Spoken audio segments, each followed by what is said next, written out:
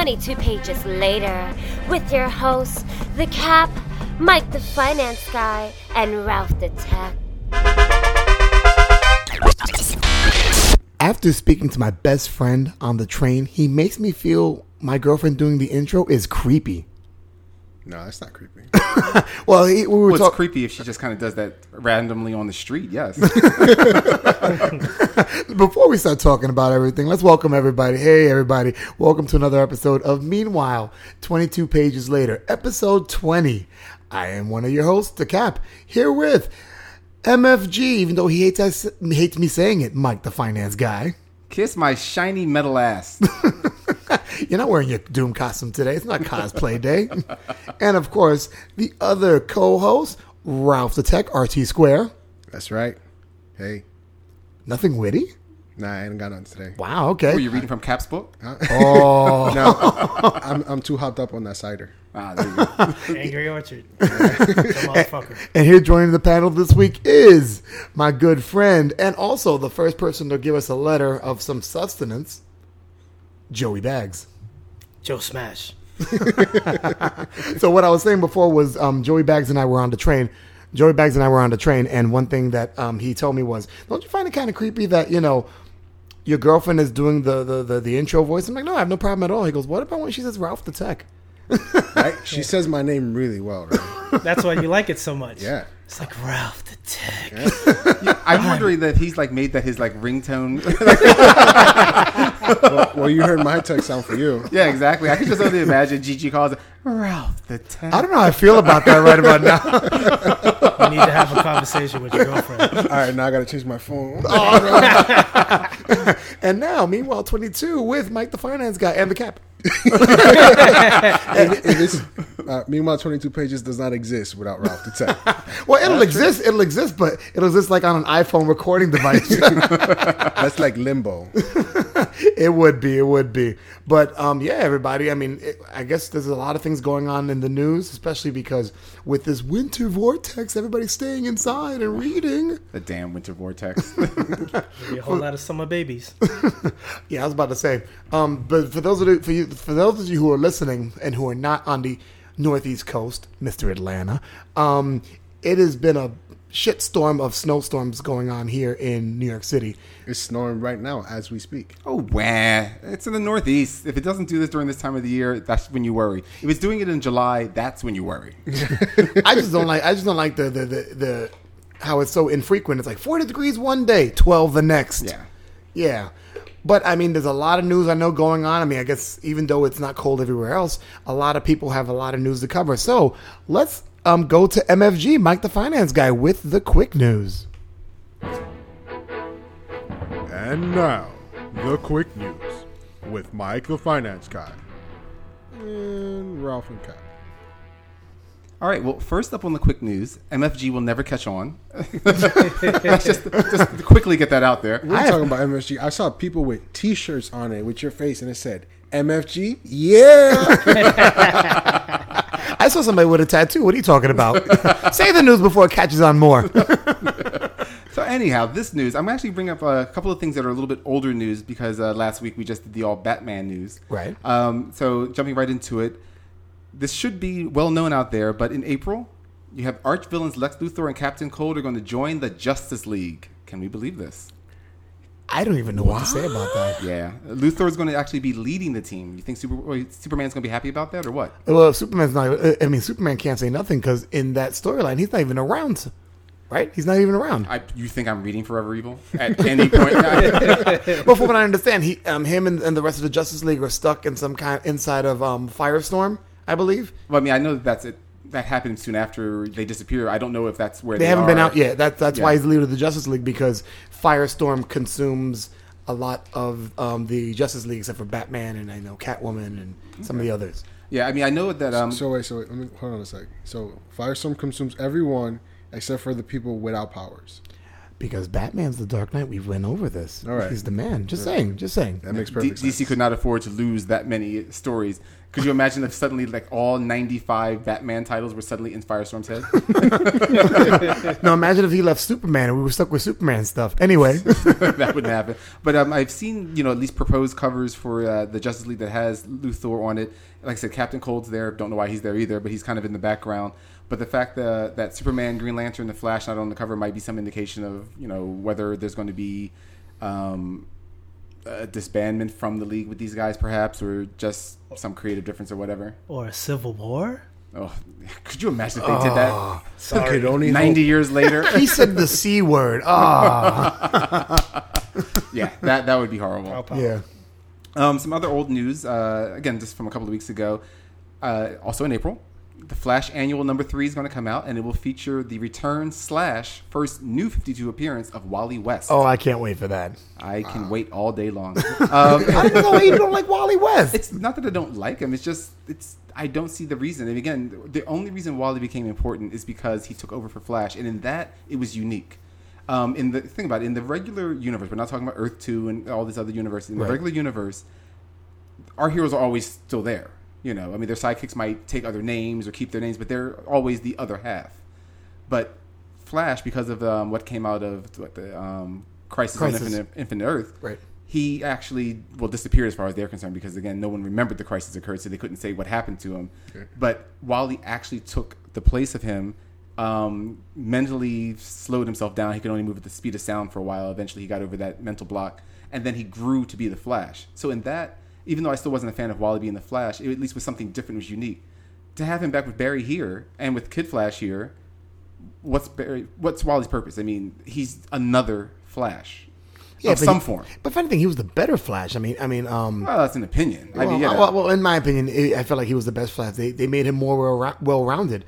I mean, the original Flash now, they've made well-rounded only because Jeff Johns is doing the writing, I believe. Is he still doing the writing for Flash? I don't think he's doing it anymore. But basically, he took on that project and said, well, Barry Allen doesn't have, a background. Let's give him a backstory. That's the only reason he's interesting now. I mean, if you read all the older issues, you're like, okay, he's not that interesting until he died. Well, the Flash, I don't know. I enjoyed the Flash comics, but I mean, you also have to remember that backstory stuff didn't exist back then. There was no superhero with any interesting backstory of, Batman's parents died. That was it. I mean, you didn't get into how did he learn. And, when did Crisis happen? Crisis happened in the 80s, right? Yeah. Like so you mean to tell me all that time that the Flash was involved, they couldn't give him a backstory? I mean, I don't want to get too deep into it. We're not talking about could or couldn't, but again, by 85, tell me what hero had.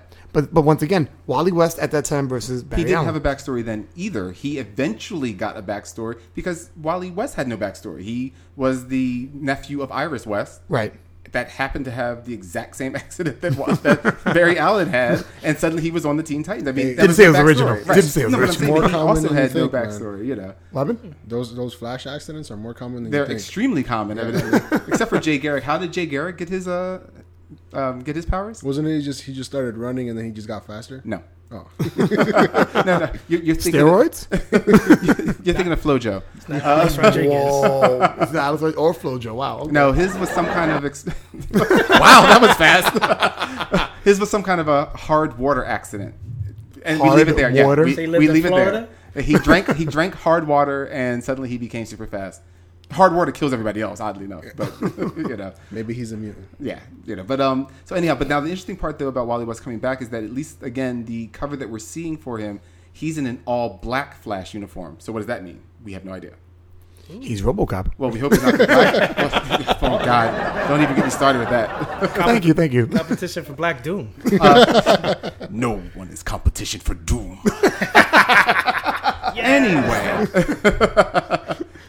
Anyway, also coming back in April, though, are going to be a couple of other faces that we haven't seen in the New 52. We're getting a return of Stephanie Brown. I know that's the spoiler that you didn't love, but you also didn't read her as Batgirl when she was written as Batgirl. Excellent writing. That was an excellent run for her.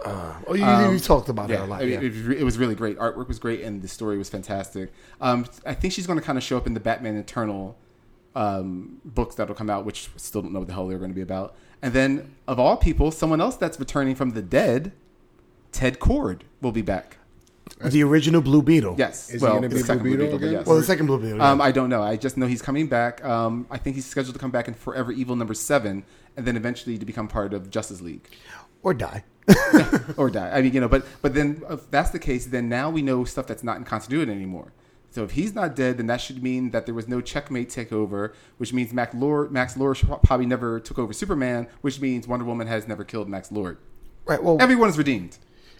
Well, I mean, it's hard to say what's in continuity. No, you're right. But I think I mean one of the things I think you've mentioned it before. I keep saying I think why you talked about New 52 being DC's. They're trying to make it their saving grace is because they get to erase all that stuff. Right. Like we talked about. Identity crisis, like all those things that happened no longer exist, or we don't know they exist, but I guess now they're making it, they're making us know that yes, these things are not in continuity anymore. These stories do not exist. They were written, but unfortunately, though, one of the things that they got rid of when they got rid of these kind of parts of continuity, we're remembering the more recent things, but that means they've also gotten rid of all continuity. I mean, Our Man or any of the other, smaller heroes that we may or may not have liked. That means that they really never played a role. Will they ever meet up? All that rich history with all these heroes that knew each other throughout the world, it's lost, now. And we don't know what's there. And oddly enough, who's still missing, though? Donna Troy. Still no word. That's right. Still no word on her. So we don't know if she's coming back. Donna Troy. Wonder Girl. The original Wonder Girl. Who became Troya. And then went to Star Trek, Next Generation. Right? Wait a second. You said no Trek today. Oh. You said that while the TV has Trek on it. Exactly. Another piece of old news before we start to get the new stuff. Michael Douglas is going to star in the upcoming Ant-Man movie as Hank Pym, leaving Paul Rudd to be Scott Lang. What's up? What the fuck? How can you beat your wife if you're in a wheelchair? Well, I think the Wasp is going to be Betty White. No, do you know what he beat? He beat throat cancer. Wow. Too soon for this? I don't think that's happening. There should be an angry one because I think that's Catherine Zeta-Jones is probably still pissed on that one. Wow. Well, she's a moment to get that. Yeah, but she's also bipolar, so it depends on the mood you catch her in. Thank you. I wish all of her movies only showed in the North or the South Pole. I'd like to apologize to all of the Catherine Zeta-Jones fans. Yes, you know who you are. All three of you. Hey, I like the entrapment. Anyway, so Michael Douglas is playing Hank Pym, and you said Paul Rudd is going to be playing Scott Lang. Right. But now we don't know, of course, if that's Hank Pym just being a scientist and never having been Ant-Man, or if we're going to get some kind of excuse that there was some kind of a hero before there were heroes. Or maybe they just use his shrinking, Pym particles on, maybe SHIELD missions. I mean, who knows? We don't know. We just know that he's Hank Pym. How do you guys feel about that? I mean, I don't know how I feel. Angry. It's kind of like one of the things you said before the cast. You were saying that you don't like watching these comic book movies being, shoving stars in the middle of the cast. Yeah. I mean, it's just there's no reason. I mean, granted, yes. I mean, we don't know how it's written, and I do trust I can't talk the man's name. Joss Whedon. Got captaincies. Yeah, I know. Joss Whedon's writing. I kind of have a lot of trust in that, but still, it's just why then? If you needed Hank Pym to be there, then why don't you just make Ant-Man Hank Pym? Right.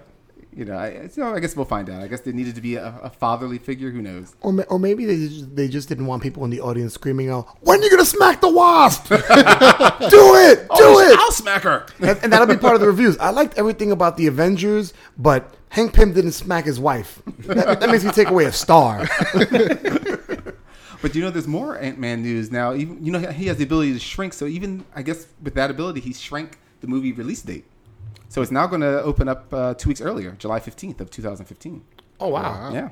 Don't know why. They just did. So now that is my stuff from my old news. Now we got some new news. Yes. Animal Man will be canceled with issue number 29 in March. I'm trying to see where I missed it. I don't miss it. That's because you're reading all the bad crap, probably reading Superman, Wonder Woman love story. I can't even lie. I am picking it up. Oh, my God, you are? I want to see what they're going to do before anybody else, and then I'll be like, whatever. Yeah. 30 issues later, I still want to just see what they're going to do. I don't have Mike disease. I know when to cut shit off. Right? Yeah, sure. You know what it is? The cat probably fantasizes about being Superman, being with Wonder Woman. Hello, think about it. What was my girlfriend for Halloween? She was Wonder Woman. All right, so then, Caso cerrado. Case closed. No, so then what it is that you're jealous that Superman's taking away your woman. I ain't jealous of shit. I ain't jealous of shit. Superman is her astronaut from those He's those probably- commercials. Everybody loves an astronaut. Cap is probably reading the comic. He's like, okay, what is he doing with her now? Oh no, what are you doing with her? Oh, so you like that? Why? Because I'm Puerto Rican. I'm fucking jealous. I can just see you get home and see Gigi. How could you do that with him? How dare you? Yeah, but if you know Gigi, she'll smack me in place. She'll be like, "What the fuck? Shut the fuck up." So now we have more cancellations coming up. Good. DC just can't stop getting rid of shit, which they needed to a long time ago. Absolutely. April is the big month of cancellations for DC. They're getting rid of Superman Unchained with issue number 9. Wait. So they make the big deal about the Superman Unchained by Jim Lee, only to cancel it 9 issues later. It did that well. They're getting rid of Gasp Nightwing. How do you feel about that? RT squared. Oh no! We're gonna march. We're gonna march on freaking DC, and we're gonna bring them back. Who's with me? No one. No. Cookie sound. I mean, if you really think about it, though, I mean, granted, I don't know what they're doing with it, but if they stick with the Forever Evil, if it's not some kind of like, alternate universe, I mean, he's been outed. So they're probably going to have to, redo him as somebody else or something like that. I'm imagining in my head, without reading any of this stuff, is that they might, quote unquote, kill Dick Grayson, meaning he'll go underground. Oh. And that's just in my mind. And then have him come up as another hero with another name and, Yeah, for those who don't know, who are not reading Forever Evil in the beginning of Forever Evil. And good for you. You're better than us. You're better people than us. Dick Grayson was outed by by all of the supervillains that took over the Earth. Right. Are they the Injustice League? Or The Injustice League, but with the other hero, with the other villains watching. Right. With the whole world watching. With the whole world watching, yeah. Yeah. So basically everybody knows Dick Grayson is Robin. Yes, they unmasked him and said who he was. And you're like, how does that mean that people haven't put together that Batman's Bruce Wayne? I mean, that's just logical. Yeah. But that was an old Teen Titan one when because they knew he was Dick Grayson. And then finally, I mean, we're talking years of Teen Titan. He finally admitted that, Batman's Bruce Wayne. I forget how it came up, because that was the whole point, is that he agreed he would never give away Batman's secret to anyone. And everybody was like, what? And I'm like, come on. Yeah, but that you were his ward and you were being Robin as a 12-year-old. Wouldn't he have wondered where his kid was going at night if he wasn't Batman? I mean, there's not any logic that's going to work on that one. Yeah, but he probably admitted that while in bed with Starfire, and Starfire was like, "What?" Because she's like an alien blonde. What do you mean? I don't get it. Oh, she got it all the time. So what else is getting canceled here? Suicide Squad. Didn't read it. I read the first one. Didn't grab me. Nope. Teen Titans. Speaking of which, are going to be canceled. Well, I was reading something about the writer of Teen Titans, and he was talking about how a lot of people were in an uproar about how the new Teen Titans were written. He goes, "I'm not going to apologize for what I wrote." You should. You should apologize a lot, especially during the public flogging. Wow. Yeah, I mean, for those who don't know, Teen Titans, it's not your Superman, it's not your... it's not your Superboy, it's not your Robin. All the different versions of these characters. Superboy. What? It is actually Superboy. Yeah, but it's not the Superboy that we're I used know. to. It's not. It's not Superboy from the 70s. It's not Superboy who was the clone of Clark Kent and Lex Luthor. Now it's the one that went to the future, and then he got exchanged. Clone, but then he's just a Went clone to the from future? a future. Went to the future. Yeah, he's just Wentz. he's still a clone, but he's a clone from the future now or something along. But he's an evil clone. Yeah, that's what I'm saying. The original one went, and then... Yeah. Like, does he have like a goatee because he's evil? Is that the way it works out? Kind of like the Star Trek idea. Yeah, I mean, it's just a whole bunch of things. Like the Robin is Red Robin. That's Tim Drake. And it's just a whole mess of nobody cares. But anyhow, that's going away. Stormwatch is also being canceled, which was the revamped name of the Image comic book that was done by, I don't want to say... But didn't Stormwatch go into another name? Authority? Yes. Yeah, that became Authority. That's getting canceled, and that story was making no sense. I gave up about a good 6 issues ago because I just couldn't take it anymore. Was it all like weathermen just telling you how the weather's going to be? It would have been more interesting. And today's news, we have a snowstorm coming in from the east. If you were to read that, Watch out, polar vortex is coming. maybe they should have warned us. If you had read it, you should really see what they've done with Lobo. Oh, Lobo. And I hate It's Lobo in Lobo, continuity. baby. I hate Lobo in continuity. It makes no fucking sense. Oh, well, he makes even less sense now, he makes even less sense. It turns out that the Lobo that we know, that guy that looks like he's just going to, pillage and rape, the entire town, that was a guy pretending to be the real Lobo. The real Lobo is about as big as a gymnast. He's still a Zarnian, but he doesn't look. He's not anywhere the size level, and also he's far more powerful than that Lobo, whose power was always more suggested and fluctuating and stuff like that. Yeah. And he's also a merciless killer, far more than Lobo is. He's a non-fun merciless killer. So he's pretty much just like one of those skinny psychopaths. Yeah, they basically took originality and threw it out the window. Yeah. Oh God, DC just like fucking you and not saying sorry. Yeah, there's no Vaseline. Sorry, I came on your sheets. I mean, what the fuck, man? Another cancel? Justice League of America. Oh, well, I was waiting for that one to be done. Well, because it'll come back as Justice League Canada. What? Oh, that's going to be the result of after I'm done. Harbor Evil. That's me dropping my headphones. And Cap is leaving the building. Lock the door. Don't let him back in. Close that window. Why? Because I'm Puerto Rican. I go up to the fire escape. I can hear his pointy shoes coming up the gates now. This is not West Side Story. Stop. Stop it. In the Cap's case, he thinks he's Miles Morales, so he's just climbing the wall. Hey, you got it down there. Part black, part Puerto Rican. I can't even say that word. I would diss Ralph and make a Dominican analogy, but there are no Dominican heroes because nobody's a hero. Wow. Unless they take steroids. Are there any Dominican superheroes in the DC or Marvel world? Yeah. No? You're looking at one right here. Yes. Lame Man. And as Ralph unplugs everything, he goes by himself. But you know what? During break, I think I'm going to check it out. I think there is one. All jokes aside, I think there is one Dominican character. Yeah, I think there is somebody. It's like sticking in the back of my head. Like it's like somebody they revamped. I think. Or something like that. Yeah. All right, so let's get back to the news here. Let's move a little bit quicker. Yeah. And speaking of quick, we all know that the Flash moves quickly. But did you know that he could break the race barrier as well as the sound barrier? Jesse L. Martin, we know him as Detective Green from Law & Order, is going to be joining the cast of the new Flash TV show as Detective West. Yes, that is Iris West's father, which means Iris West is a black woman now. So, he's going to get a little jungle fever going on in there. Oh, man. Wait a minute. What's the name of the actor again? Jesse L. Martin is going to be Detective West. He's the one from the original Rent. Right. He is also from the Broadway and the movie production of Rent. Right. Oh, wow. Okay, so he's going to be Iris's father? Yeah.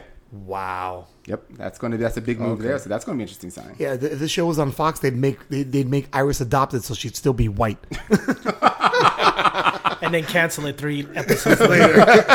Nobody was watching it. Everyone was watching it. We weren't watching it. Do you know when's the expected premiere date? I haven't heard that. Have you heard? No. I keep wondering the same thing. I'm actually still waiting for him to officially become Flash in Arrow. We haven't seen. He's still in Arrow. He's still in a coma. That's not a giveaway. That's pretty just general Arrow news there. It's not going to spoil anything for you there, Cap. I know you haven't caught up. So stop looking at me like that. I haven't looked at you yet, but you saw it in your head. You're like, he's going to look at me. Here's some news that I know at least one man in the listening audience, and actually I think he's not part of our listening audience, will be happy to hear. Say it. I probably know who it is. Signed for 3 movie deals, Gal Gadot. She has been confirmed for, of course, the Man of Steel sequel. She's also going to be in Justice League and a Wonder Woman solo film. Oh, they signed her to other things as well. Yeah. Wow. So it's official. We're stuck with her. Yeah, we got her. Well, I heard somewhere it wasn't necessary. They do this now, so when popularity blows up, they pay her a set amount. They don't like. So they're basically, if they blow up and they get more what do you call it? As the movie gets more notoriety, if it gets more popular than expected, she gets stuck with the same amount of salary. I'm sure it's probably some increasing amount, but at least she can't turn and go double the pay or I don't do it. It's like Chris Pine when he did the Star Trek. He did the first thing. He wasn't very popular. Then he did a lot of movies, and now he's very popular. But his pay for the second Star Trek was nowhere near what he's getting paid for other movies. Right. No, it's very, very true. I mean, it's smart for them, but, hopefully she'll be good because we're stuck with her. And the way you say that, I mean, even though I kind of said it also, we are stuck with her. I'm like, damn. Yeah, I mean, like I said, who knows? I'm sure she'll be great. How's that, Godot? You like that?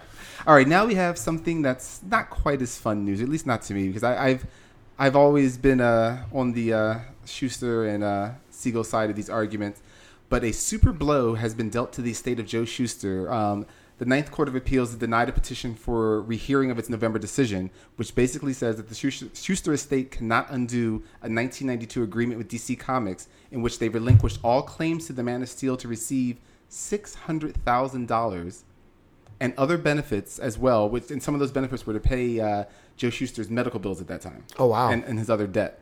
And also part of their agreement is that Joe's brother and sister, Frank and Gene Peavy, are going to receive $25,000 annual pensions. That's it. That's, Warner Brothers gets to keep everything else. $600,000. I mean, that's just a shame. Also, though, this is also upheld because in October 2012, the Ninth Court also overturned a 2008 decision to grant the heirs of Superman co-creator Joe Siegel his 50% share of the copyright of the first Superman story in Action Comic 1. So in other words, they're basically saying that DC owns Superman now. Wow. Yeah. And as of April of this year, I'm sorry, not April of this year, April 2013, there's another ruling that Superboy also belongs to DC Comics. Fuck. So, as much as, we may love that DC, has these things and we get the stories, Schuster and Siegler families have just been, screwed out of everything. Oh, I haven't loved DC for a while, so this just kind of adds fuel to the fire right about now. They're writing shitty comics, now they're doing shitty things to people. Yeah, So. And making all their hundreds of millions off of their characters and barely paying out anything to the guys that, it wouldn't have cost them. $600,000. Yeah, Motown did that to their artists too. Yeah. Yeah. Yeah. I mean, even though 20 years ago, that's still, a decent amount of money, they could have given them $6 million and they would never have noticed. Right, It's absolutely. just insane. So anyhow, a little bit better news on something a little bit cheerier. Activision and Beenox released their extended trailer for the upcoming Amazing Spider-Man 2 video game. Yep. As we're watching it today. Watching it where? We were watching it we were watching it on our Facebook page. Meanwhile, 22 pages later, check it out. It's good. Got some fun content every now and then. Yeah. Definitely like us and tell your friends, please. Once again, tell a friend to tell a friend. Because Doom does not beg. Now, there's a big surprise because Spidey appears to be learning hunting and fighting from none other than Kraven the Hunter. When I saw that, I was like, wow. Yeah, I can't wait. So now this is due out in spring, which is around the time as the movie. What a surprise. And for those of us that have not ponied out the money for the new gaming systems, it will be available on Xbox 360 and PS3. As well as the other consoles. So you don't have to worry about upgrading. I like the way you went for the other consoles, except for the expensive ones that are out. Not PS4 or Xbox One. You were like, nope, Xbox 360 and PS3. Well, I just wanted to let everybody know that you can still enjoy the game. You don't have to upgrade. It's not one of those where they're forcing you out of the game just to get it. So I like that. Of course, thank God for that. Yeah, well, Sony's not stupid. They're not going to go, only make them pay for the upgraded thing, which means no one will buy our game. Right. More Spider-Man news, and I think this is the end of my news too, yes. Amazing Spider-Man, Who Am I? Who am I? Yeah, it's called Who Am I? Dan Slott will be writing Peter Parker Return in Amazing Spider-Man #1, which is coming out in April. Surprise. April, wow, that's coming out right before the movie. What a surprise. As well as, though, this is the digital comic he's writing along with Joshua Hale Fialkov. I guess that's how the man pronounces his name. Pardon me if I'm ruining your name. This is where Spidey wakes up without any memory of who he is.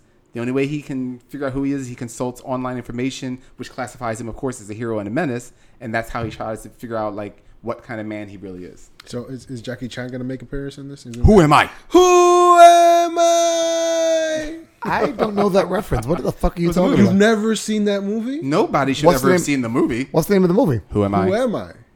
Jackie Chan. My point exactly. Exactly. So, next You know nothing what you speak of. Well, I guess because of Batman, it kind of threw off our news a little bit, made it a little bit longer than usual. Yeah. It's funny, we should have called it long-winded news because, and it's any fault of your own, just it was a lot of news, a chunk of news. Yeah, that was a chunk of news. I just wanted to get as much in there, just to let people know what's going on out in the comic world. Tell the truth. It's both of your guys' fault. And that's our show for today. For Mike the Finance Guy. Before we get to the... That's not even cool.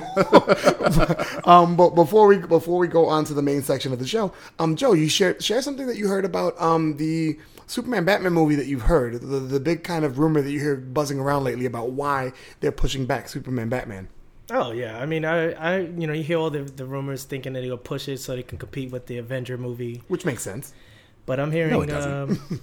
Financially, it does, but as a fan, I'm like, Actually, I'm sorry, before I'm cut you off, Joe, before you get to the news. I don't understand that because financially, to compete with somebody when both of you could win makes no sense. Like, you could either come out a month before or a month after. To try and compete within a week or so of each other, you're risking both of you being losers as opposed to one of you being a winner. I'm sorry. Maybe I said that incorrectly. I can understand the rationale. Oh, I can understand the rationale because you feel like you don't want to be forgotten. Right. You feel like, okay, well, if there's better than us, and if we wait so long, or if we don't push it to the date, we might be left in the dust. Right. So we might want to jump on their coattails. Well, then they shouldn't have named it Man of Steel 2: The Return of Parallax. Ew, I fucking hate that movie. I hate Green Lantern. But anyhow, I'm sorry there, Joe. I stole some of your thunder there. What did you got to tell us about this great movie? No, but I'm hearing some like negative rumors that that it's actually delayed one for an injury because of injury to Ben Affleck. Why, is his ego bruised? No, Did he watch Daredevil finally? Oh, Did he borrow Cap's version? I'm sure that if the he only watches, living version that exists. Hey, if I he own a watches copy of it, Daredevil, too. he'll probably like kill himself. Like, I did that. Oh no. Oh my God, Oh, those no. Quaaludes! I shouldn't have taken a whole handful before that movie. So they're thinking it might be Ben Affleck being injured, but what else are they saying? What's the injury that they're thinking? Well, or that you're hearing? from the way I heard it was ribs. Ooh. In Brian some other places heard- I've heard, His Black leg. Doom Yeah, likes ribs. I heard it was his leg. yeah. So Yeah, Black Doom likes ribs. I'm just saying. surprised. You like Orange Crush too? Great soda. Yeah. He wants some of that purple stuff. Now watermelon Give chicken. me a pack of those menthol cools while you're out. So what? So why? Colt 45. Oh my God! so And a pack of Magnums.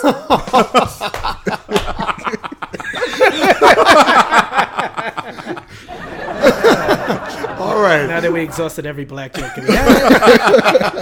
Now we have nowhere to go. Thanks for watching the show. No, don't turn off. So Joe, what's the other rumor that's going on about the movie being postponed? from what I heard from one, and I saw it online somewhere, that he's having an issue with the script. Who's he? Ben Affleck, excuse Okay. me. Affleck. And of course, Affleck. and him and the director. I'm not sure who the director is. I had it written down somewhere. Zack Snyder. Yeah. But I think somebody else, or maybe the writer. I'm not sure. It was somebody else. That Okay, they're they're conflicted and they're butting heads. So he doesn't really want to keep going with the script they have now. That's why they're delaying it, because they're like, he may just walk. You mean Ben Edward Norton has a problem with the script? Oh, bam! All right. Well, I'm interested. I'm interested to see how this all unfolds, because it went from a Superman sequel to Superman Batman to adding all the other people from the Justice League to now competing with the Avengers to now being cut off. Oh, thank you very much. So it's Zack Snyder doing the story. Goyer. Or with David Goyer. Yes. And David Goyer is a big time DC scribe, from what I understand. Yeah. Yeah. David Goyer is probably like, fuck you. I wrote comics before you were even born. Fuck you, Jersey girl. Take your Geely ass out of here. Nice. All I can imagine, though, is that Ben Affleck's just watching that Daredevil film right now going, so they had James Franco as Daredevil? Selected memory. That's what Jennifer Garner tells him so he can sleep well at night. Because she was in that movie too. So What, that and that he's he's married to Jennifer Garner? That's the only way he can sleep well at night. that's the only way you can sleep well at night. Well, at least from this movie, I got this. See all this? I got the good gen. Yeah, exactly. Yeah, but you can see that she loves him, because she did the crap Elektra right after. That's right. Yeah, that movie was horrible, but I mean, but in her defense, and I always say that, she did not want to do that movie, and it shows in every scene. Like, she vehemently did not want to do. In fact, she not only did not advertise it, she criticized the movie while it was coming out. Oh. Yeah, she was under obligation to do it. They basically said, if you're going to be in the Daredevil movie, you have to sign up to do this Elektra movie, and she did not want to do it. And because I like Jennifer Garner. I mean, she's not like, she's no Meryl Streep. I mean, she's no great actress that way, but I love her because I fell in love with her from Alias. Yeah, Alias was my. I mean, she just ruled that show. she didn't read that Alias contract, that little blurb on the bottom saying you need to do Elektra. Yeah. All right, so that was good for the quick / long-winded news. Now let's move on to the meat of the show. Ooh, I love meat. Meat, yeah. Let's go. You're black, of course you love meat. Ooh. So, actually, I wanted to kind of rehash a subject we've talked about a couple of months ago. We were talking about the series called All New X-Men. Okay. For those of you who don't know, the original 5 X-Men are brought to our time in hopes that, or at least our Beast brings back the original X-Men to our time in hopes to hopefully shake things up and maybe pray that Cyclops is not. Don't sugarcoat it. He brings them back so they could bitch slap some sense into Cyclops. Right. Which doesn't work. And the other reason? To hopefully cure him because he feels like he's dying. Oh, that's right. With That's every right. mutation. He says it. I just reread the episode, the first issue. He constantly keeps saying, "I didn't bring you back to save me." Yeah, he did. I mean, he can say it as much as he wants to. Because then later on, he brought him back to save him. Because later on, they say, B-Cell's a very selfish move of you, and I don't think it was about the whole Cyclops thing. It was about the whole Beast being cured thing. Altruism only goes but so far. But when you're dying and you think that your younger self can figure out how to help save you, yeah, that's also the other reason you're bringing him back through time. You're breaking a lot of laws just to slap Cyclops around. You could just kill him. Quick question before we move on. Do you have a synopsis or no? No. Okay. I don't know. I know it's a rehash. That's why I was that's why I didn't bother. Okay, there you go. I mean, it's just too much. It's just too much to give a synopsis to by this point. I mean, just the why they're here to me is enough. Well, from the last time we spoke, we were speaking about Battle of the Atom. Mm-hmm. Which we all loved, right? It was awesome. Is there a fuck you chime on there? Fuck you. There it goes. Use my voice. So basically, at the end of Battle of the Atom, we find out that nothing happens, and the group is not anomaly. What's the phrase? They're a paradox of paradox, some form. right? So now they can't go back to their own time. They can't. So they're stuck here in our time. With the working theory is that someone's actually preventing them from going back in time. I think it's Brian Bendis. Who's writing the book. Yeah. But wouldn't not having them in the past ruin all of the future? You'd think so, wouldn't you? There was that one scene where young Scott got killed and old Scott disappeared. Which still made no sense. But then he brought almost him back. died. Yeah, And then they brought young Scott back, so then old Scott came back also. Yeah, reappeared. Right, which then said, okay. So they're connected. Right. But if that's the case, then it still doesn't make, that's what Joey's bringing up. In other words, if they're connected then, unless someone tells us, and they haven't so far, that their connection has now been lost, if they're still connected and they don't go back, then all of Scott's memories would have to be changed. In other words, he would never have fought any of the people that he's already fought with his team. But that's easily solved. All you have to do is do what they made Xavier do in Deadly Genesis, which is wipe his brain clean and all the team's brain clean of what happened. But it's not about wiping brains clean. What I'm saying is that, in other words, if the young Scott is here, so to the point that he almost dies, basically takes our old Scott out of continuity.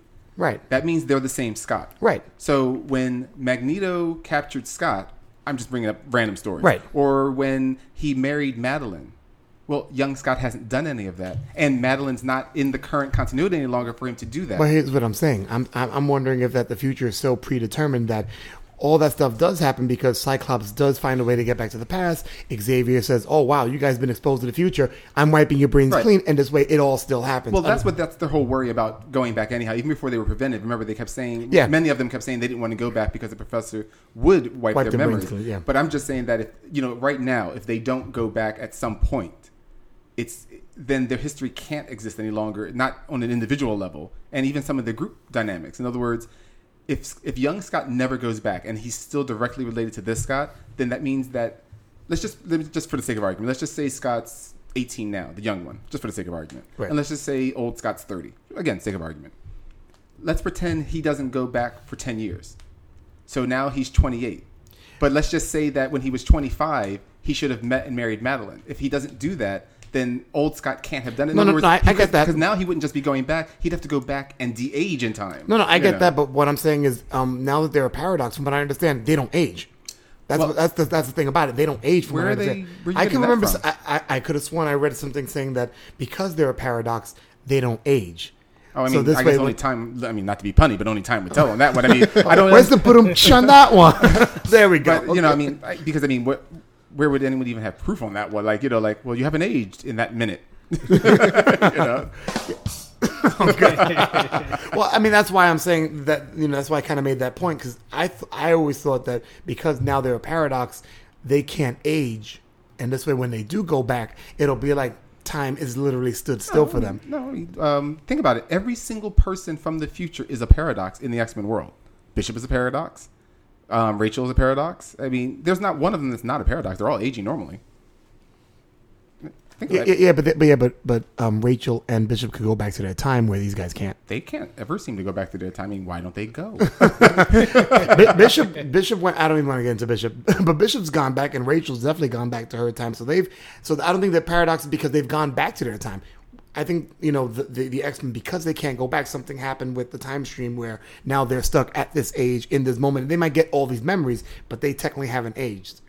So that's why I'm saying that.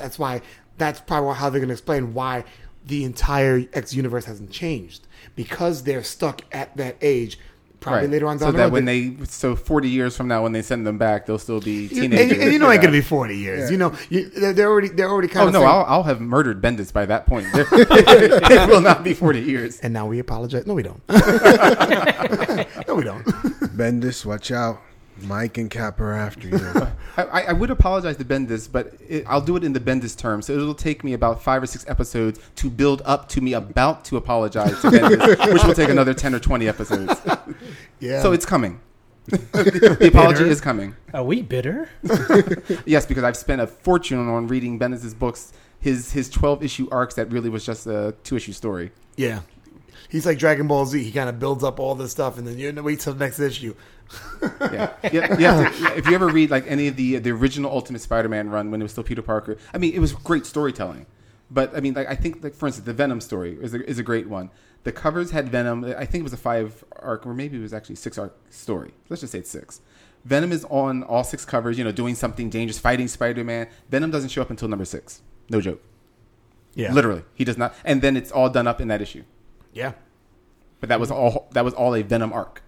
Bendis has but with Bendis, I mean, correct me if I'm wrong, Mike. When Bendis has done some of the story arcs of, I know why he left. Of course, Mike's gonna correct me. With all the big story arcs like Secret Invasion, Bendis was doing a couple of them for a while, and his MO was he'd have the slow build for 4. If it was a 6-issue series, it'd be a 4-issue slow build up and rush the ending. Yep. Yeah, everything. It's like doing all this foreplay and then you're done. Or is that like your typical Saturday night? Yeah, I'm with somebody. That's awesome. 2 minutes, but it's awesome. Yeah, let's ask the other person now. I can't wait for G to hear this. It was sweet. He made me breakfast. That's all that counts. It's the the effort that counts. With 2 minutes, you can. I guess that was a short count. 1 1,000, 2 1,000.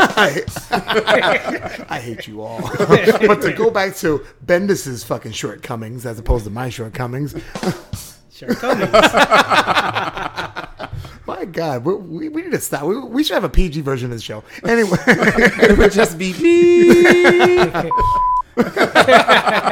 Damn, you were that soundboard. Here's the news. Or Mike. Yes. So, what I was going to say was going back to All New X-Men.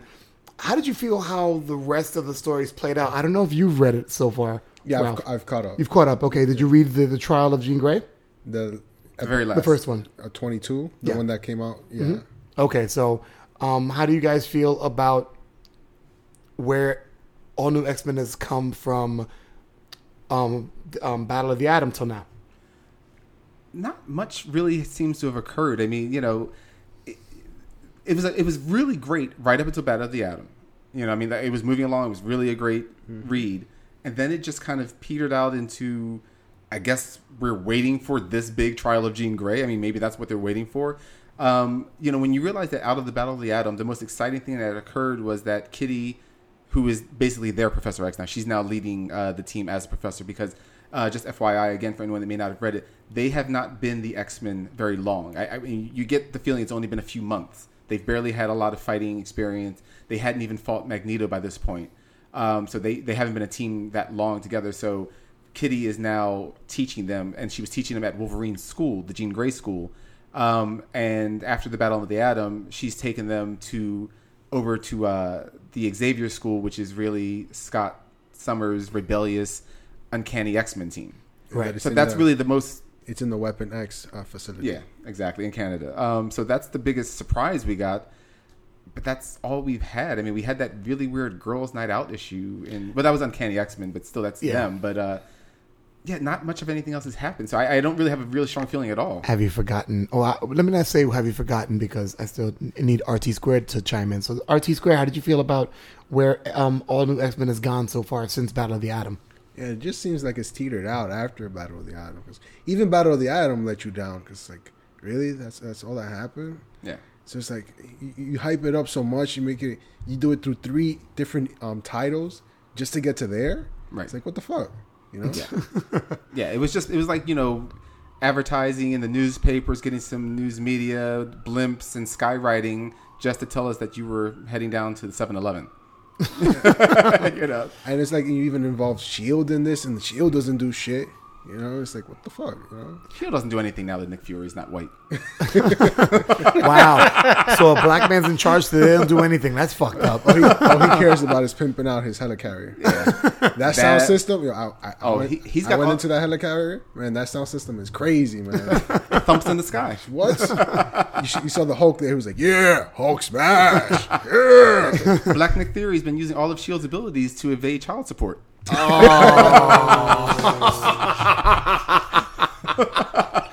And here I was going to make a joke about Nick Fury kitchen smelling like fried chicken, but okay. Well, how do you think he burned his eye out? It was one of those hot pops.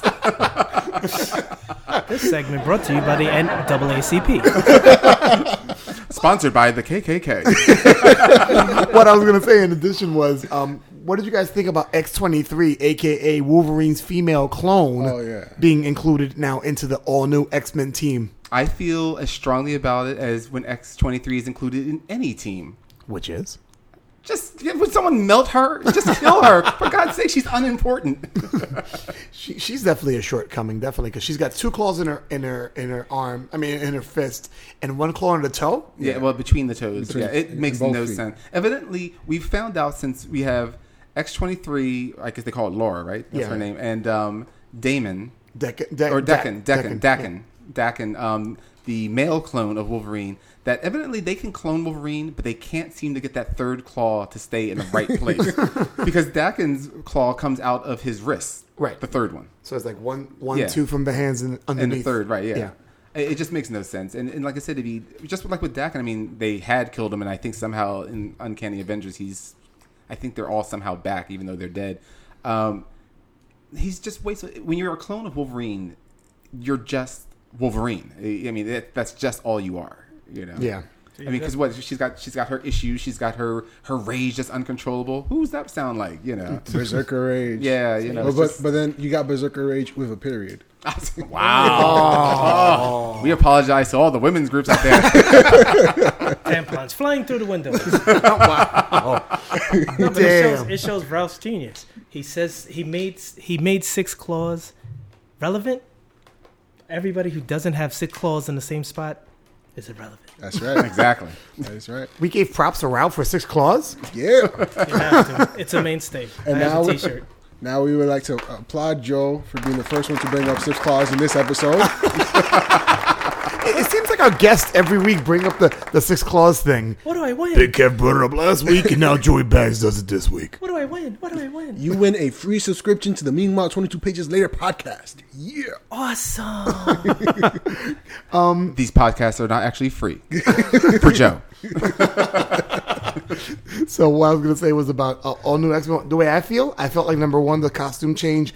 I liked the costume change in regards to doing something different. I just don't like the costumes. I felt like they were X Factor late 1980-ish. I like the costumes. I like the X Factor costumes, except for the big shoulder pads that they gave Jean for, I don't know, I think she was trying to fly or something. Yeah. Just in case she fell out of a window, I guess she could sail down. Wait, are you talking about the X Factor, or are you talking about the...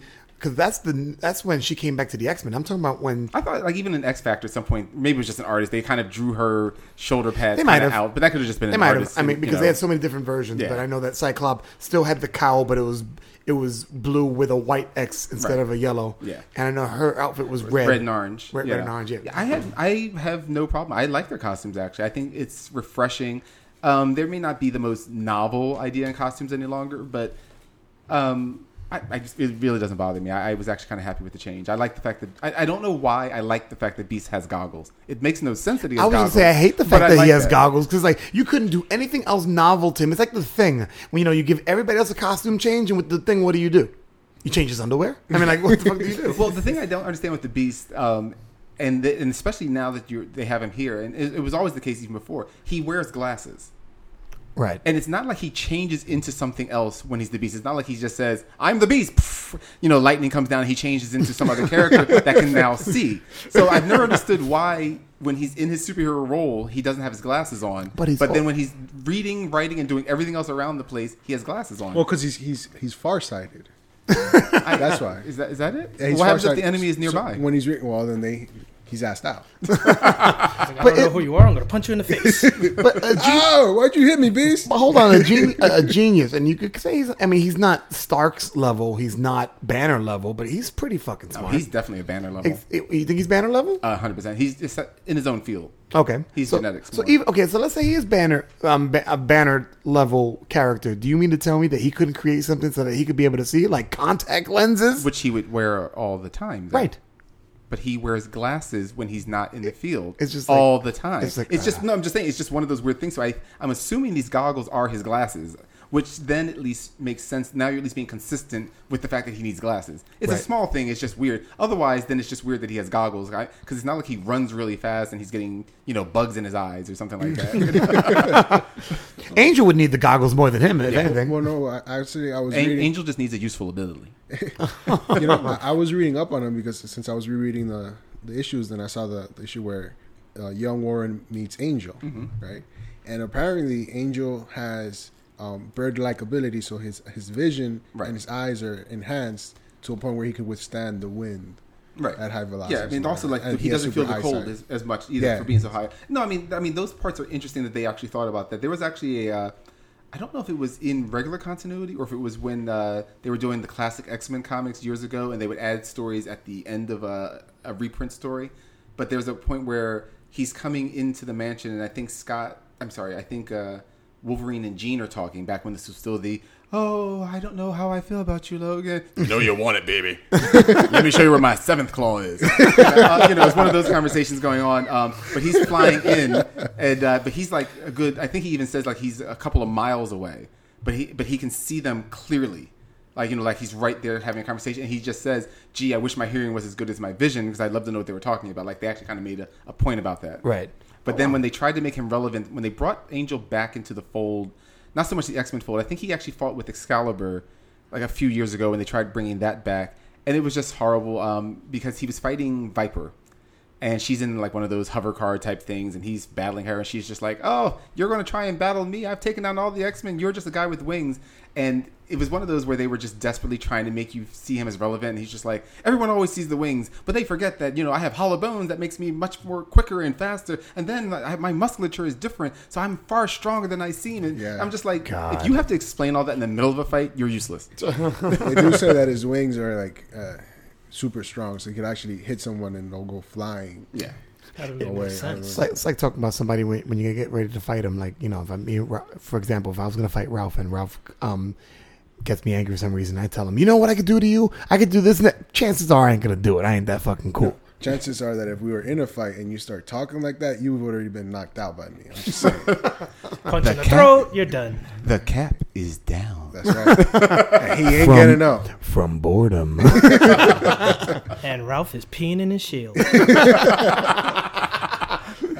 So, real quick before we go to break, I feel like the all new X-Men was kind of lame, didn't really go anywhere. Kind of like what Mike's saying and what Ralph was saying. It's been kind of like a whole bunch of nothing really going on up till this last issue, right? Which is the beginning of the trial of Jean Grey. Right. I know you might have thumbed through it real quick. Mm-hmm. Ralph, I know you read it. How did you feel about it? Well, even that was a letdown all the way up to the end when you see that. Fuck it, I'm spoiling it, so I don't care. The thing just came out. I don't care. But he's warning you. So let us not spoil it for the people that need to read the comic book. All right, you cover your ears. Cover your ears. All right, whatever. So anyways, okay, can I help you? No, without spoiling it? I'm not going to spoil it. It's just at the end, something happens. Even before that, it's just Scott and Jean having a little tissy fit, and then something happens, and that's it. That's the whole issue. Yeah, it's typical Bendis writing when he's not overly being Bendis, which is, usually Bendis just keeps repeating the same sentence over and over, kind of like Mojo Jojo, except he gets paid for it. So like now he hasn't been doing that of late, but it's just this issue was just very talky, and I don't normally mind talk. It's just if it's more relevant, it's not that bad. Yeah, I'm glad that Immerman, is that his name? Immerman. I'm glad that Immerman is back on the all new X-Men book. He's such a fantastic artist. He is the god of drawing that book. I love him. And now I'm sounding like Mike, where before I was like, okay, I like other artists taking on the all new X-Men. Oh no, not anymore. I'm like, if he's not drawing it, I'm not buying it. Just tell me the story of audio version. I'll be okay. Because he's that good. But Cap, you got something on your lip. You might want to take that out. Oh, what can I say? I'm a fellow artist. I mean, art respects art. That's all I'm saying. No, definitely, I can understand that. But I do love Immerman's work. I mean, his artwork is great in general, and it's not that he's the most superior artist in the world. It's just I just really enjoy his renditions of the members. And one of the things I like about Immerman, anyhow, not just for this book, is that his people. Every artist has a similar hand with their faces, but his people still look individual. At no point am I looking at it going, is that Kitty or is that Jean or is that Beast? I can't tell which one is which. He has very distinct looks for everybody. Right, and I like that. Yeah. And he also gives them expressions besides the same old angry face no matter what they're saying. Yes, absolutely. He definitely has depth when it comes to emotional faces. It's like surprised or slightly annoyed or very annoyed. He definitely has that range, and it's very well done. Yeah, but I will agree with Ralph. It's a lot of talking until you get to the end when you figure out why they're calling it the Trial of Jean Grey. They kind of give you a little bit of a hint of where this is going, and I'm like, okay, finally some action. So hopefully, all new X-Men will pick up. Yeah, do we know how many parts? Is it at least? I'm assuming at least there's a checklist at the end. Oh, how many? How many books altogether? I'm pretty sure it's 6 books. Oh wow! Okay. But are they all new X-Men, or are they going to? There's 3 all new X-Men, and then 3 Guardians of the Galaxy. Okay, alrighty. That's not too bad. All right. So there you have it. All new X-Men is continuing its run, and the X-Men haven't come back. So we will come back to the other half of Meanwhile 22 pages later, after I chew on some tortillas with this fresh salsa. Ooh.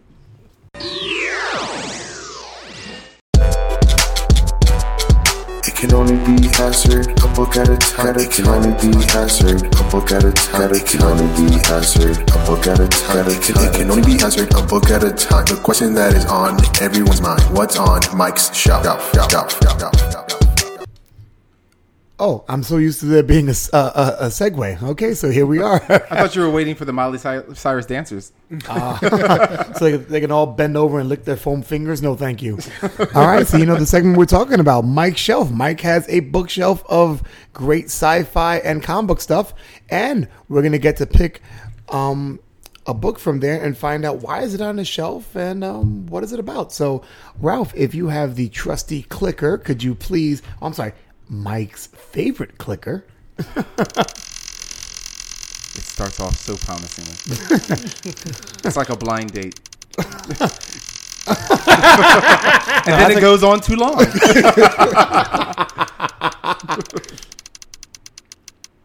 The silence kills me. That's what it makes it. And here we go. There it is. Lucky book number 39. Holy shit. Wait, a number under 60? It's a number under 70. I'm impressed. All right, Mike. Hey, so it's bound to happen eventually. Mike, what is book number 39, sir? Book number 39 is a collection of I'm sorry, I was about to say Great Britain, of Captain Britain, which is from Great Britain. It was... really? I thought he was from Australia. Yeah. He put on the Barbie. First bad accent of the day. Now we apologize to all the Australians out there. We're sorry. But not Crocodile Dundee. You should apologize to us. This book is the collection. It was pushing right before, or I shouldn't say before. It was pushing during the Excalibur days of the original Excalibur run that Marvel did. So there was a lot more interest in Captain Britain. And what this book collects are the these stories that actually came out in the UK. These weren't released in America. Because Marvel, I think, where was it? Many years ago, Marvel had decided to compete with British Comics by putting their own UK title out. Because before, all Marvel did was replay their own books. I remember Death's Head, I think, had a title in Marvel UK. Yeah, something in there. Death's Head, I think that was right. Actually, there was actually, I think there may be up to issue 2 now. They're doing like a review of all the old titles, some of the old superheroes from the UK now. They're not reprinting them. They're actually giving them more story because I think they kind of just fell out of favor. I think there aren't any more British UK books published by Marvel specifically alone. Like, no, there's their own titles. But I think now they're just bringing them back. They have their own story going on right now. Oh, wow. Okay, that's good. Yeah, but it had nothing to do with the Captain Britain ones. But these, it holds, I'm trying to see quickly here. I think it has about maybe 12 or, no, it's probably a good 16 comics in this one bound volume. It's 190 pages. And it's great story and artwork by Alan Davis. Yes, Alan Davis. Yeah, he's done the script and the art. And Jamie Delano, I think, also did some of the art as well.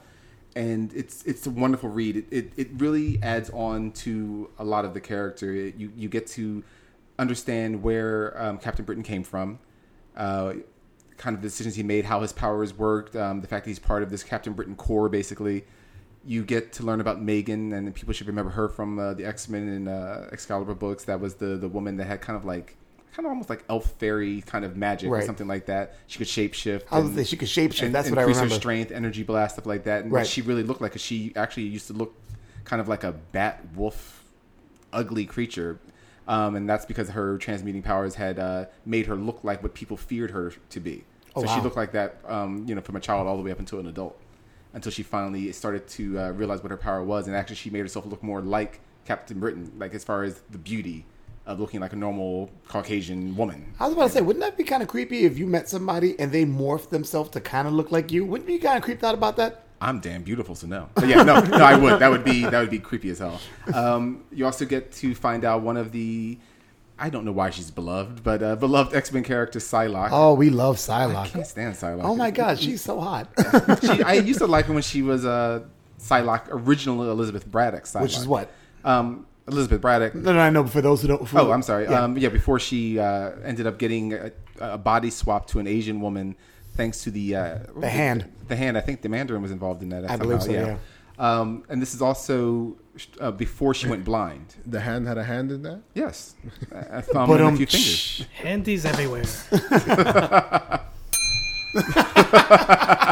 There we go. Creep out. You get the history of Elizabeth Braddock, where she went from just being Brian's sister. She actually became part of the Captain Britain Corps. We learn how she lost her eyesight, and we see some really good revenge. You see some creepy incest-like situations developed. Wait. So it's a non-Quicksilver, and it's a non-Quicksilver and Scarlet Witch comic book, and there's some incest action going on in Marvel. Yeah, who thought that anyone else besides them had it wrapped up? Wow. Yeah, it's got lots of action. It's a great story. You meet a lot of the Captain Britain villains that were introduced in Excalibur. So you had like the Technet,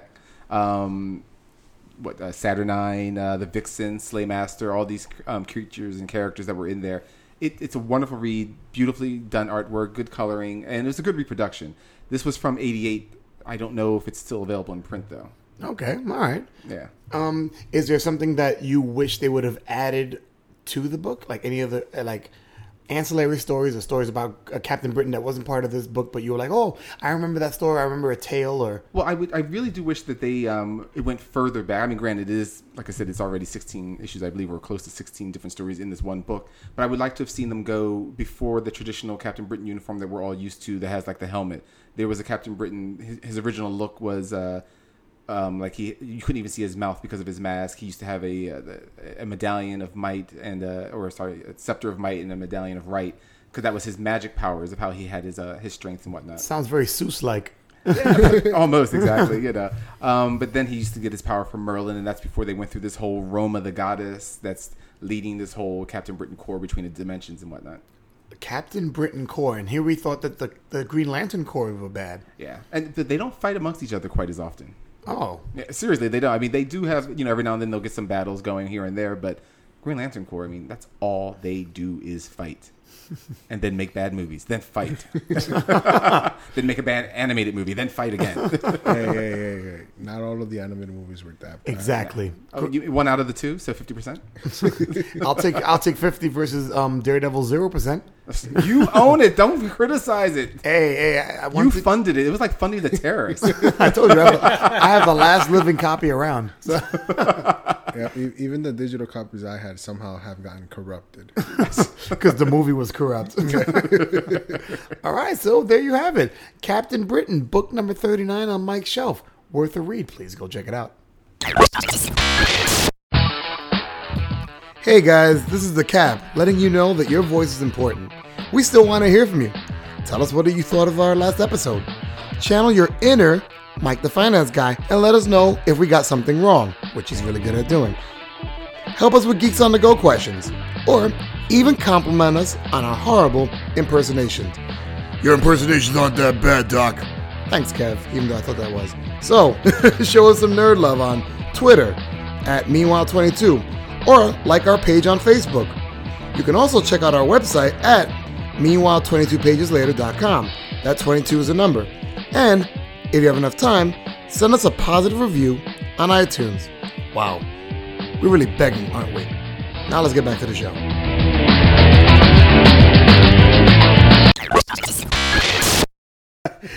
You're not Batman, MFG. I'm Batman. The world would have been so worse off if you were Batman. Critique man, maybe. I would have just shown up and been like, I'm Batman, and you're really going to fight me with that umbrella? Seriously? With an umbrella? What are you, 2.5 feet tall? Oh my God. If I just smacked you in that monocle, you'll go blind for life. All right, so speaking of comic books, I mean, obviously we all know that for the past 20 episodes, Meanwhile 22 Pages Later has talked about many different things that are geek, but mostly we stick to comic books. What I wanted to do is I wanted to see what you guys experienced when it came to comic books. We've all read comic books, and we all know good guy wins, the bad guy gets put in jail, and they live happily ever after. What I wanted to know is what was the first moment when you read a comic book, any comic book, and that it blew your mind. You were like, oh wow, that did not just happen. Because sometimes, I mean, I guess for Mike and I, we've been reading comic books for a very long time. I know Joe and Ralph have been reading comic books also, but I mean, I've been reading comic books for a long time. That's like what, Stone Age? Yabba dabba dailies. But the bottom line is that Mike and I have been reading for so long, sometimes you can see certain story arcs happening before they even reach their climax. You're like, oh, I know where this is going. Yeah. But I'm talking about when you first started reading comics, what was the first comic moment that made you like, it blew your mind? You totally did not realize what just happened. So we're talking about beyond the whole Villains Month. Yes. Nobody should have seen that coming. You just like bringing up Villains Month. Well, you bought all 52 issues, so you might. I've got to get my money's worth out of it. I'm surprised I'm telling you, I'm surprised you haven't taken the covers and used them as wallpaper. That might actually have like something, make them actually useful. Yeah. You know? Yeah. And you can't make them useful that way. Yeah, no, you're absolutely right, because I only bought like 7 issues, and I'm still regretting it. Yeah, you can't use them as toilet paper because they're so bad. They repel shit. Wow. You can't repel what you already are.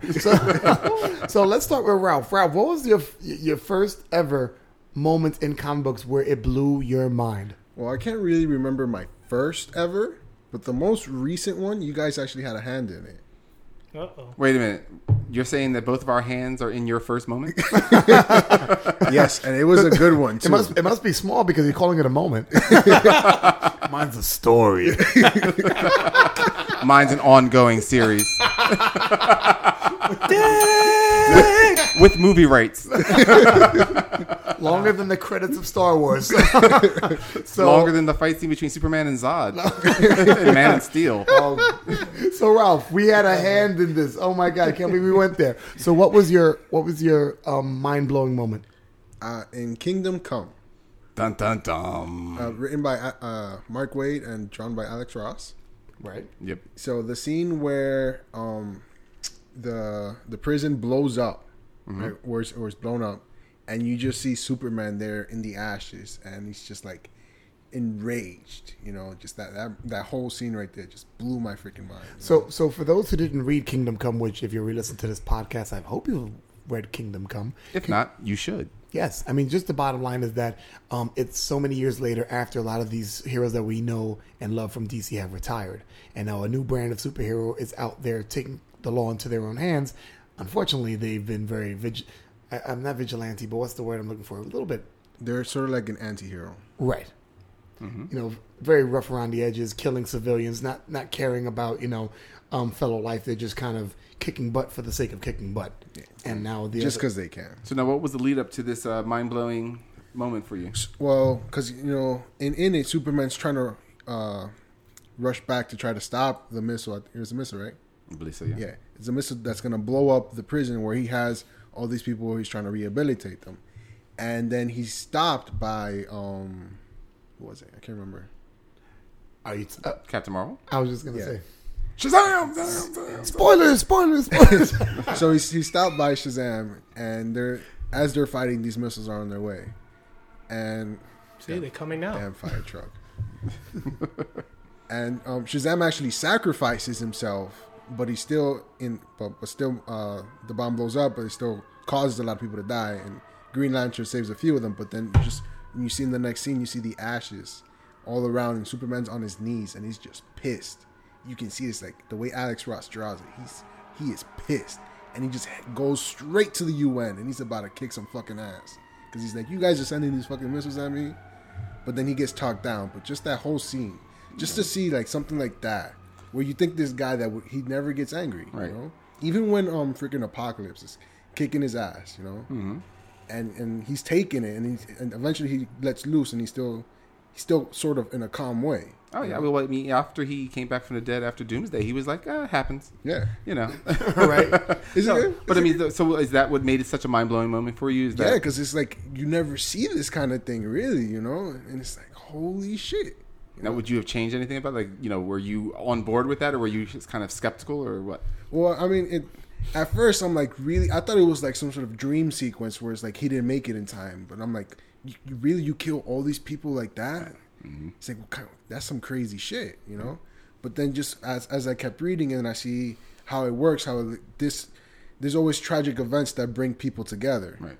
So it's like I say, okay, it works, because of this, out of this, you actually see Superman grow into another person. Because before when the book starts, you have Superman the loner who's like, they don't need me anymore because they got someone that can actually kill. Yeah, he was super farmer. Yeah, super farmer. Super farmer and a holographic farm. So then after that, then he's the returned prodigal son, because he's like, I'm back and I'm stopping all you guys. Got to follow what I say, or else I'm gonna have to put you down. Right. Then after that, it's like, I'm not gonna put you down. I'm gonna lock you up and make sure that you can't hurt nobody and change you, whatever. But then after this, he's like, no.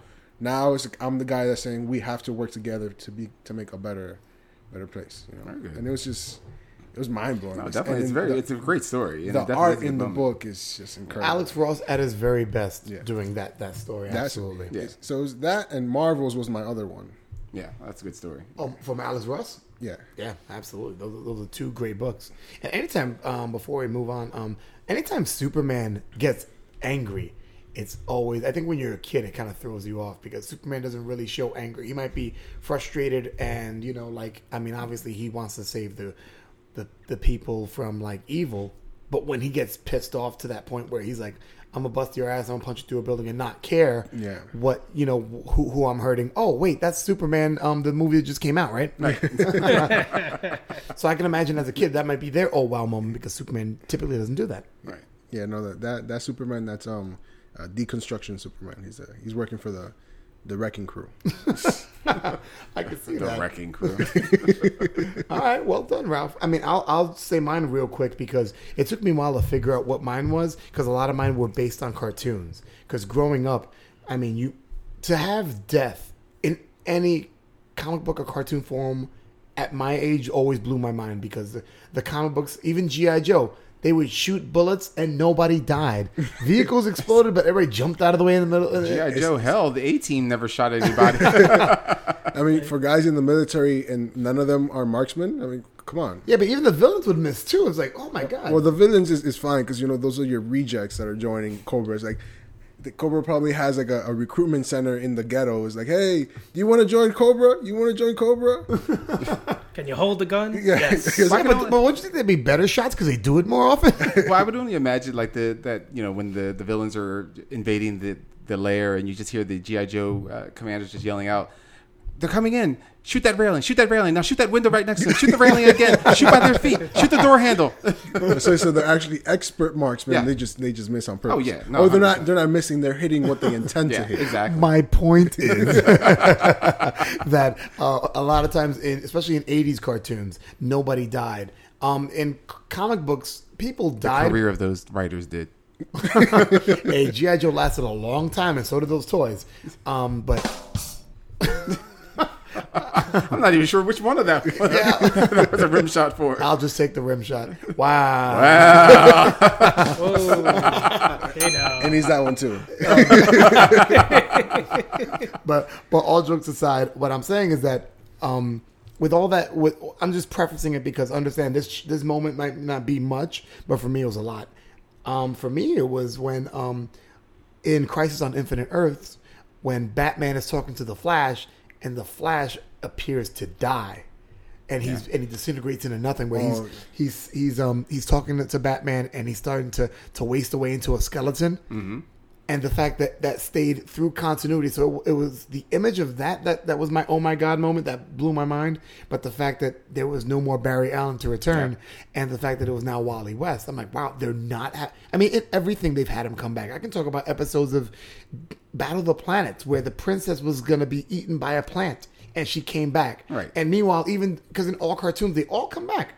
Voltron, when Sven, one of the original members, had died, or they thought he was dead, he disappeared, and then the princess took over as Lion. He came back like maybe a season or two later, not working for Voltron anymore. But the bottom line is, in all cartoons, everybody comes back to see Barry Allen die and then not come back. Blew my mind the fact that you can get rid of a character that there's actually death in comic books. Yeah. For me, it bothered me. I don't know if it bothered you guys. Death bothers me in cartoon form. It did. Now, you referenced that the death was in Crisis. Now, did that death bother you more than Supergirl's? I mean, because she was just flat out blown a hole in her gut and died right then and there. You know what's funny? It did. It bothered me more than Supergirl. Supergirl, interesting. Also because, and I'll explain why. Because when I was a kid, I didn't collect like that because Crisis came out when?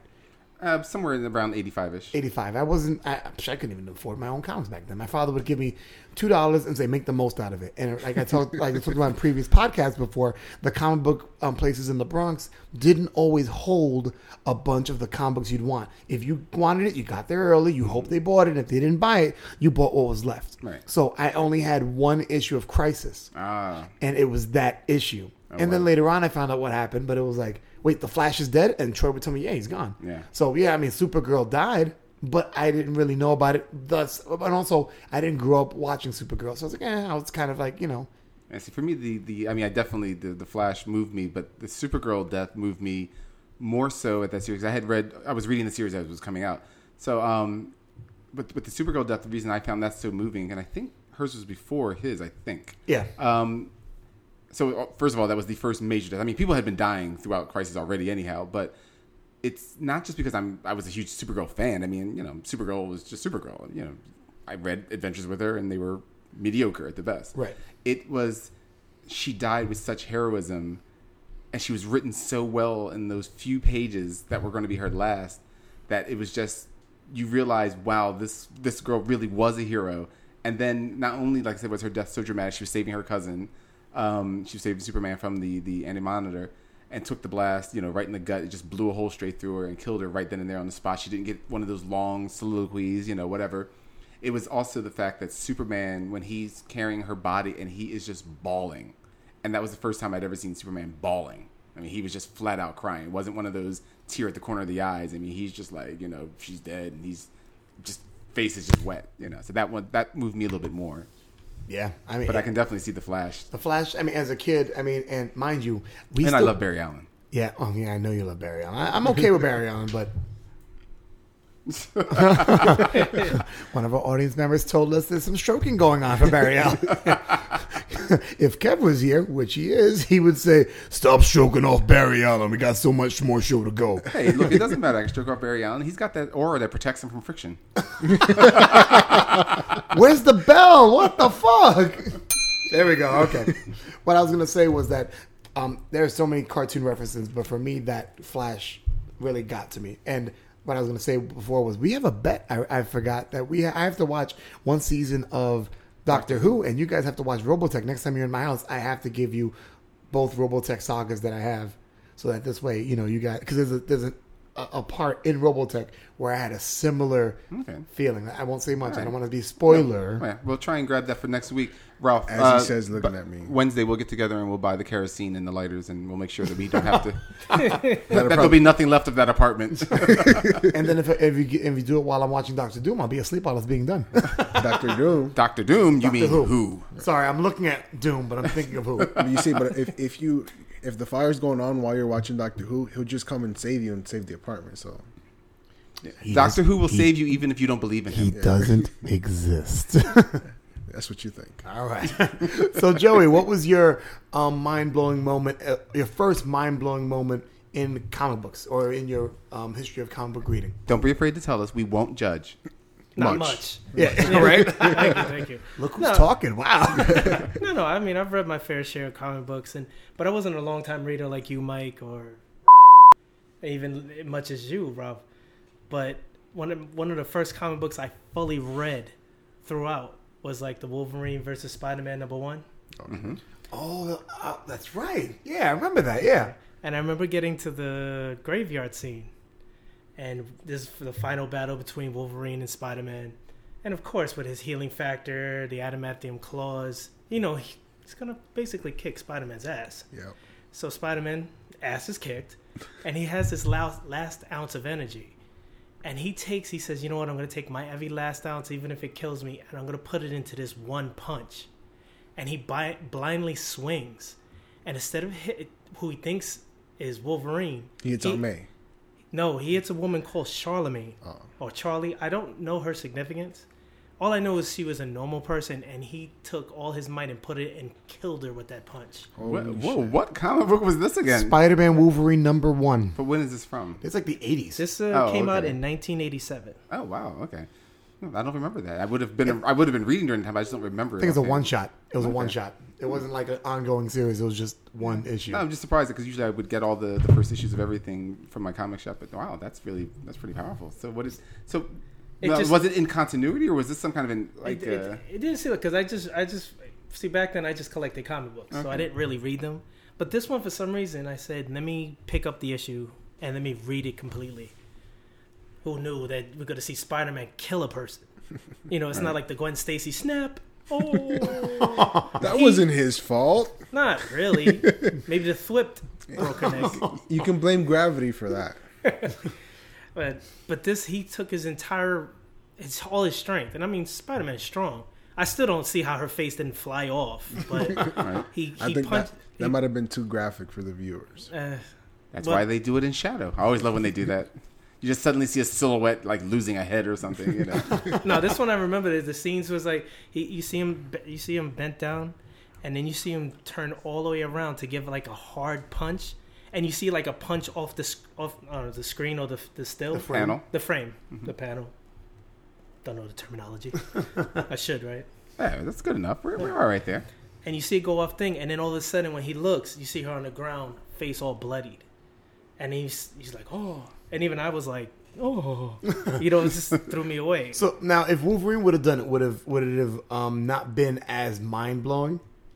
Like if Wolverine would have went for the punch and missed Spider-Man and then hit this woman, which by the way her face would have totally been obliterated, would that have been as shocking? Probably not, because you kind of almost expect it out of him. See, with Spider-Man, he's such, not the goody-goody, but he's always been a tragic character. And his whole thing of, death of Uncle Ben, got Gwen Stacy, unless he's depressed. He's really trying not to kill anybody. So the fact that he turns around and he kills somebody. Yeah, this is the guy that when he sees a box of Uncle Ben's rice, he starts crying. Fucked up. All right. That was good. I mean, it's funny because I forgot about that one shot of Wolverine Spider-Man. It was actually very valuable for a while, but I think because of the way comic books have kind of paired Spider-Man and Wolverine recently, the price has gone down a little bit from what I understand. Yeah. All right, so good job. Mike the finance guy, what do you you have? I want you to answer the fucking question. Damn you. This is what happens when you let him go last. I told you wanted to go first. Hey, he's old, he forgets things. Judge. Who are you people? Alrighty. My mind-blowing moment was in Doom Patrol number 121. Doom Patrol. Yeah, it was one of those, like I've said before, I was getting comics that, didn't have covers and stuff like that. So, of course, they would always be older issues. So, obviously I wasn't reading this when it came out, but I read this as a child. And Doom Patrol 121 came out in September, October of 1968. So it's an older comic, and I was probably reading it at some point in the, I don't even know when, but it was nowhere near that time period. The title of the book was The Beginning of the End, also known as The Death of the Doom Patrol. And in that story, it actually opens up with the drawings of the real editor and artist of the book at that time. It was Murray Boltinoff was the editor, and Bruno Premiani was the artist. And they were seen at the beginning of the story, and they open up saying that only a miracle could save the heroes. So, you go into the story, you get one of the arch enemies of Doom Patrol was Madame Rouge, and she wanted her revenge on her former villain group, which was the Brotherhood of Evil, but she also wanted revenge on the Doom Patrol. So Madame Rouge, she bombs the Brotherhood's lair, and she seems to kill the Brain and Monsieur Mala. Okay, that was pretty much the entire group there for the evil side. She makes an attempt on the Doom Patrol, sending them a bomb. It doesn't work. The chief, gets them all out in time. And he moves the team to their secondary base, which is on an island in the Caribbean. Madame Rouge knows about the island, and she enlists the help of this former Nazi General Zal and use his ship, and they go off to the island. Through whatever means, the island is already rigged with explosives. The entire Doom Patrol is trapped on the island. It's rigged with, like I said, with tons of explosives. And the team is then told that there's a bomb there, and there's also a bomb in Codsville, Maine, where the 14 residents that live there will die if the Doom Patrol doesn't, in other words, if they decide to live, he'll kill the people in Codsville. If they decide to die, then the people in Codsville will live. Wow. Yeah. His assumption, of course, is, they're all strangers. This is not like people that they know. These are total strangers to them in this town. This is the only choice they have, and they can't get off that. Like, they're tied down, netted down, whatever. Like, each one of them is held in something that's preventing their powers from working. And anyone that's not familiar, by the way, the chief was almost like Professor X. Like, he was incredibly smart, but he was wheelchair bound. Like, his wheelchair sometimes had gadgets or whatever like that. You had Negative Man. He had this energy that he could send out of his form, which left his body vulnerable, but the energy form had electromagnetic powers and stuff like that. Kind of like that, exactly. You had Elastigirl, who could make herself larger or really small, that kind of a thing. She wasn't so much stretchy as just growth and shrinking kind of a thing. And Robot Man, who was just that. He was a person whose brain was put into a robot body. Such an original name. Yeah, exactly. Hey, this is back in the day. They didn't come out with really original names. But so you had our heroes facing this, and what I really remember about the last 2 pages is that the chief turns and says, to the group, this decision is up to you guys. So you have Negative Man. He just says, all men are our brothers. Elastigirl, she just says, it's kind of corny in today's world, obviously, but, for back then, she just says, the Pilgrims were just ordinary men too. And Robot Man, he comes out, he says, the Hebrew children who wouldn't bow to the Pharaoh were just ordinary shepherds and farmers. So together they turn and they just go, fire away. And Zal, he's just like, what? He got angry and he just detonates the bomb. I mean, it doesn't just explode, it obliterates the island until it's just nothing but a smoldering mess under the sea by that point. Wow. And it was just an amazing man. And when that news got around the world immediately right after that, because everybody knew what the situation was. It was like that was announced all over the world that the heroes had to make this choice, because that was one of the things that Madame Rouge and Zal wanted to do, was to show that they were cowards and that they would, take their own lives. The people of Codsville renamed their town Four Heroes in honor of that. Wow, okay. Yeah. So for me, it was. And also at the end of that, now after all that happened, our heroes are officially dead. The same editor and artists that were in the beginning show up in the very last panel, and they basically ask if this should be the end of the Doom Patrol, and said that if people write in, maybe something could change. Basically, they were saying write in, and if we get enough letters, we'll save the Doom Patrol. Unfortunately, they did not get enough letters, and the Doom Patrol was out of. They were considered dead. It was canon by that point. Wow. Yeah, they were dead.